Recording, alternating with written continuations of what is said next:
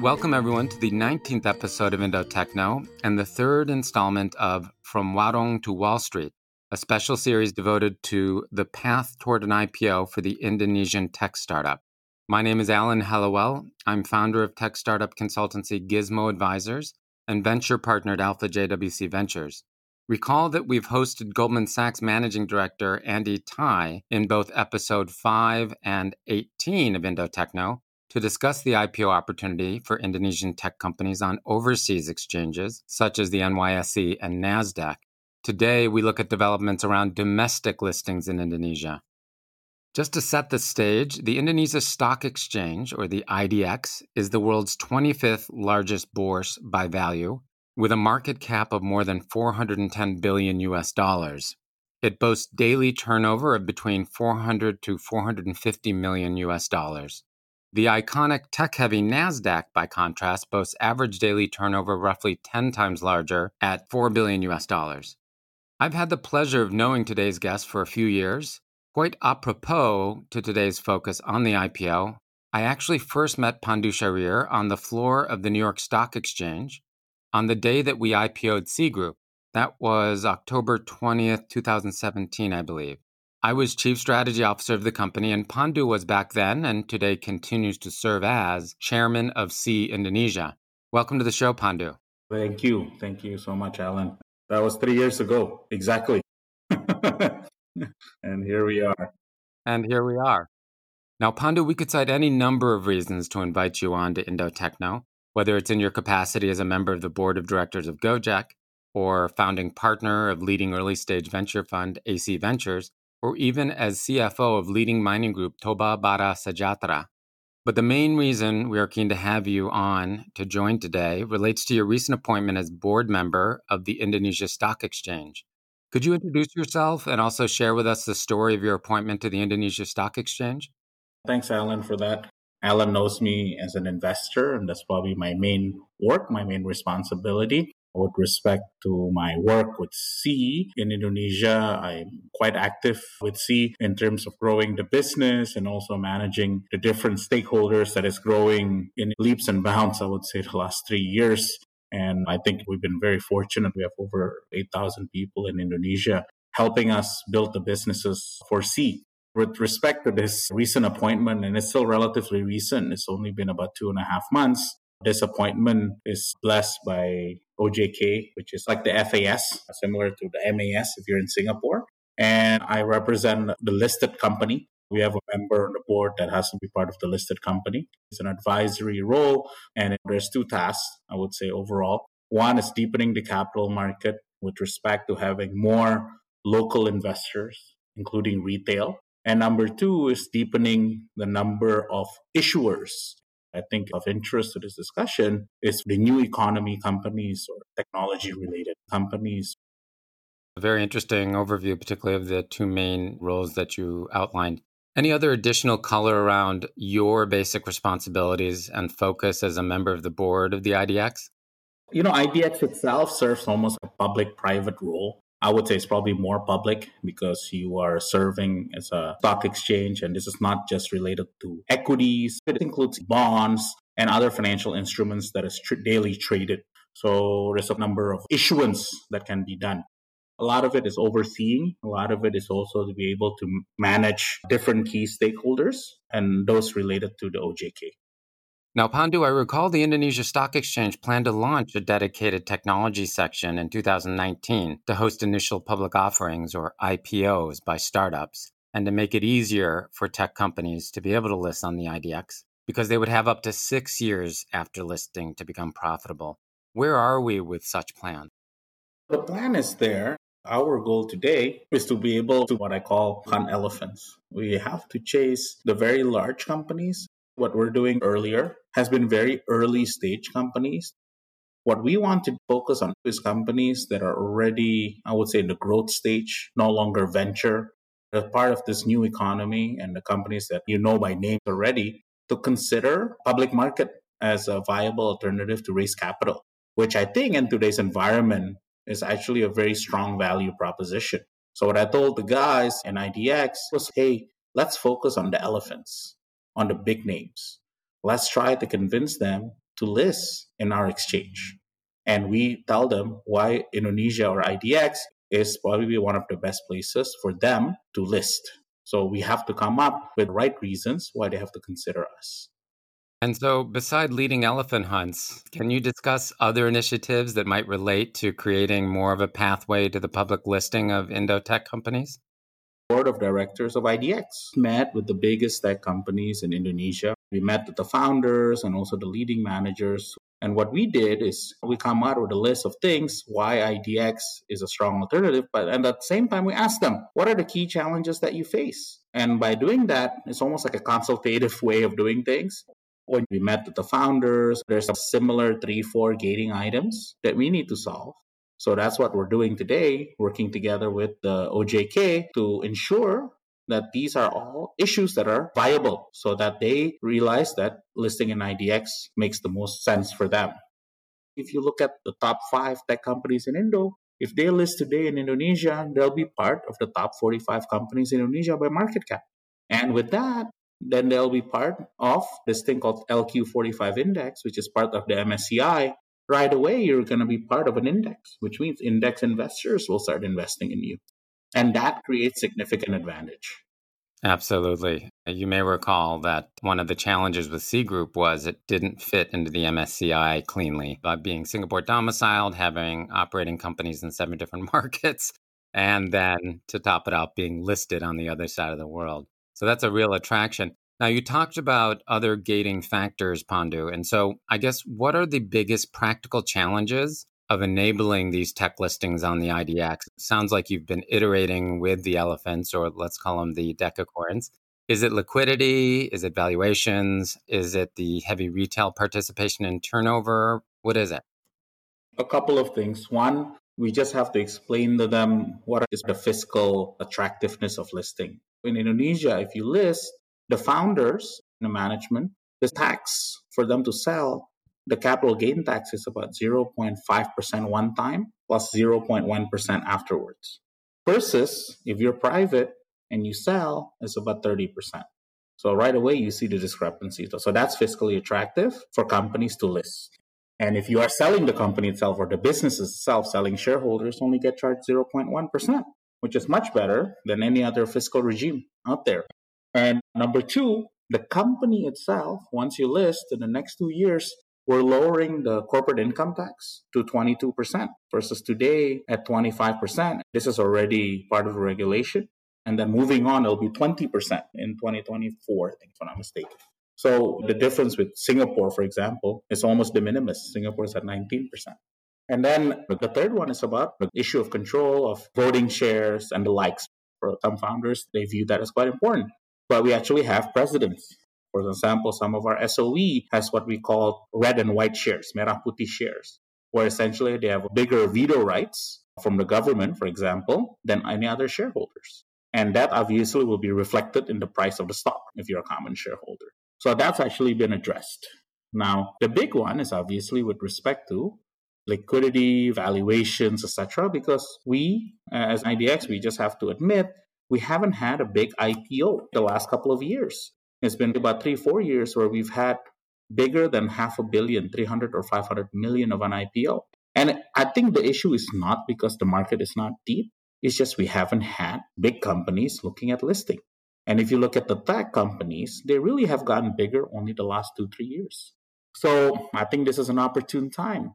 If you look at the market today, globally, most of the large tech companies are considering going public because they see the public as a deeper market than private, a bigger market than private, and there's a strong pent-up demand for high-quality tech companies. And they know this. So now the question is, the typical question is, what about valuation? How deep is our market, etc.? And my argument is that if you look at retail investors today have grown from 1.6 million last year to today, post-COVID, we're at 3.2 million in the span of less than 12 months.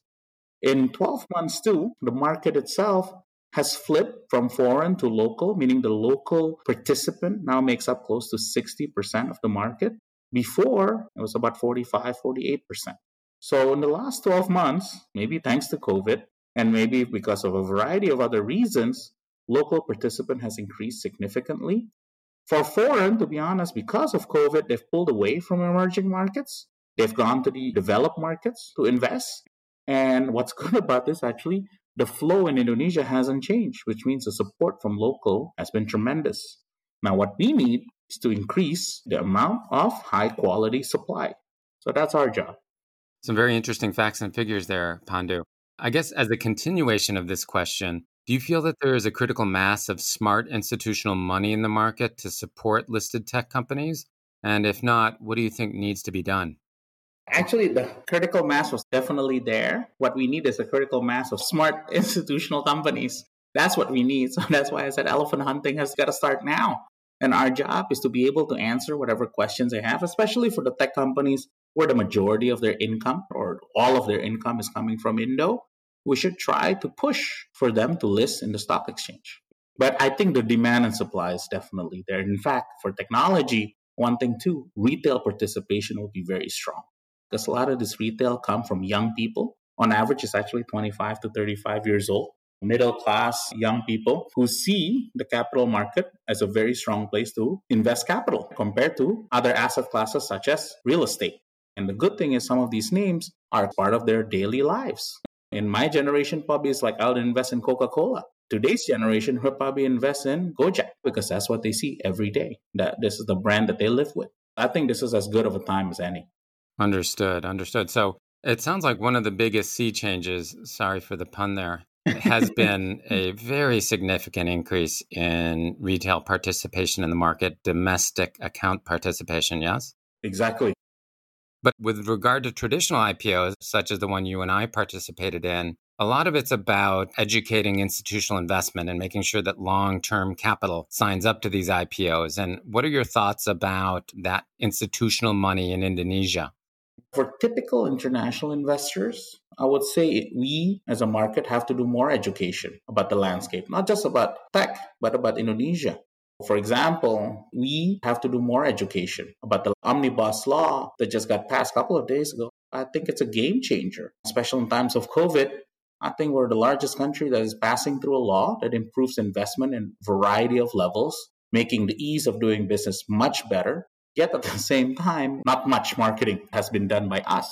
Something that we need to improve is the quality of our PR or stakeholder relationship. And that's our job too, from the investor community to do a teaching about this.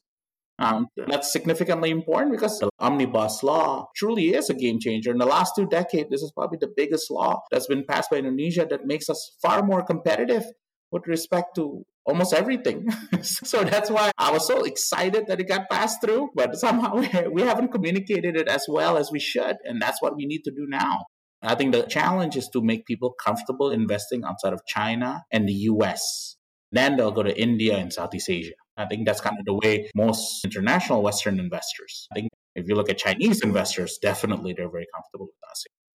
Yeah, I started joking during our IPO roadshow as an American citizen that I realized before even talking about the sea story, I had to help them find the country of Indonesia on a map. In other words, the levels of literacy around Southeast Asia in the US investment community were very low. But to your great point, the successful IPO of Sea Group and then the rising prominence of names such as Gojek and Tokopedia and others, I think has alleviated that issue. But I do believe that education still is a deficiency with regard to institutional money. So very interesting. How do you think about dual listings, Pandu? We're okay with dual listing with the idea. I know a lot of the large tech companies also have shareholders that are international in nature and they're just not as familiar with IDX, meaning they haven't had an experience, and this is fairly so, of tech companies listing in IDX because we haven't had one. But our goal is that if you want to do it, we're happy to do it. Go to a market where you will be prioritized. In Indonesia, for sure, you're going to be A1 in the way we communicate and we treat you. And if you go to another market, think of a strategic reason why that particular market is best. Will they be respectful of what you're doing? And will you be sizable enough for them? I'll give you a good example. If you're in Hong Kong, thinking about Hong Kong, are you going to be as sizable as Ant Financial? because Ant Financial's A1 for Hong Kong, for example. Will you be part of an index if you're listed there? And if you're thinking about going to the US, ask the same question. What level of investor education are you going to do there? The good thing with us, we've spoken already with the Hong Kong Stock Exchange, and they're very keen to work together in a variety of ways. They've been very open-minded. So the good thing is the communication is already there. And timing-wise, it's easier because it's only an hour difference. So I did tell them, we've gone through listing in the US, so had the rare opportunity to look at both. You also have to be structurally ready if you're thinking about listing. Dual listing is not about the cost, it's about the human capital you have to put in to be able to serve the cost of doing dual listing. That sounds nice, but technically, it can also put you in a more difficult position of running a business. So these are considerations we're trying to share a lot of the founders. For them, this is their very first time even thinking about going public. I know it's a very important decision. It sounds sexy at first, but I'm telling them the sexy part only comes once. After that, there's a lot of work that you have to go through the lifetime. And I told them, when you start to think of delisting, that's also another set of headache. So just think carefully.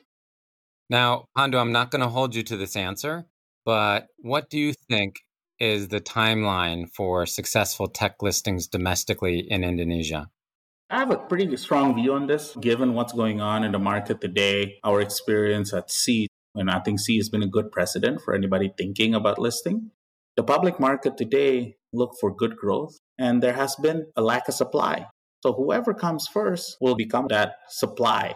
There's tremendous demand, and essentially whoever comes in first, they're going to enjoy that first stage of demand. And for them too, right away, be part of a big index. Index investors will be looking at you. And that's significant with respect to flows and in terms of liquidity of your stock.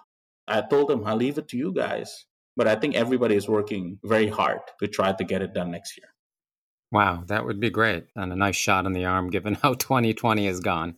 2020 has been good for the tech companies. That's true. For them, there's been a big acceleration of people going from offline to online. A lot of the economic benefit has moved to tech companies. What I tell these founders, the fact is, in a private market, there may be less appreciation today compared to the public market for the growth that you have. That's a great point. And that's something that they should just think about. And that's why they're all in action now. Right. Now, Pandu, if we think about the creation of a public market for tech stocks as a maturation process, what parts of the ecosystem need to mature more in your mind? Would it be the transparency of companies? Would it be a need for increasing sophistication of the financial tools that are available? What is it in your mind? I'll say it's more about the maturation of board membership, governance, transparency of reporting, and that's part of maturing as a company. I would say C is probably one of the most mature ones out there because they are forced to work in a public sphere, even though all the competition is private. And it's a bit unfair for those that are public. You get viewed every day and measured every day. For a lot of these tech companies, ask the same question. Are you ready for that maturation? Like it or not, they have to be ready. Why? Because you're part of a large ecosystem now, and your company is also growing bigger and touch as many different stakeholders as you can. By going to the public market, you're being forced to become a much better company in terms of not just the business that you're doing, but also overall as a whole, as a structure, as an organization. Financial tools, I'm not too worried about that because that's where the banks come in, and they're very sophisticated in terms of providing different financial tools available for investors. Exactly. Agreed. Continuing this discussion on maturation, let's focus on the private markets. What stage of investment do you feel is well developed?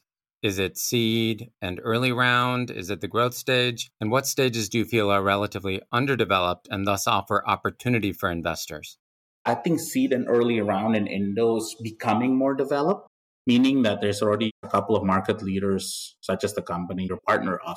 And growth stage, to be frank, is not as well developed. I think the B and C is relatively underdeveloped. The good thing about this is still a fast growing stage all across. And another one that's underdeveloped is the business we have, which is the secondary business in Indies Pelago, which is buying secondaries, providing liquidity to early stage seed and early round investors and founders. So that's kind of like a derivative of secondary capital. If you look at maturation, there's a bit more maturity in primary capital.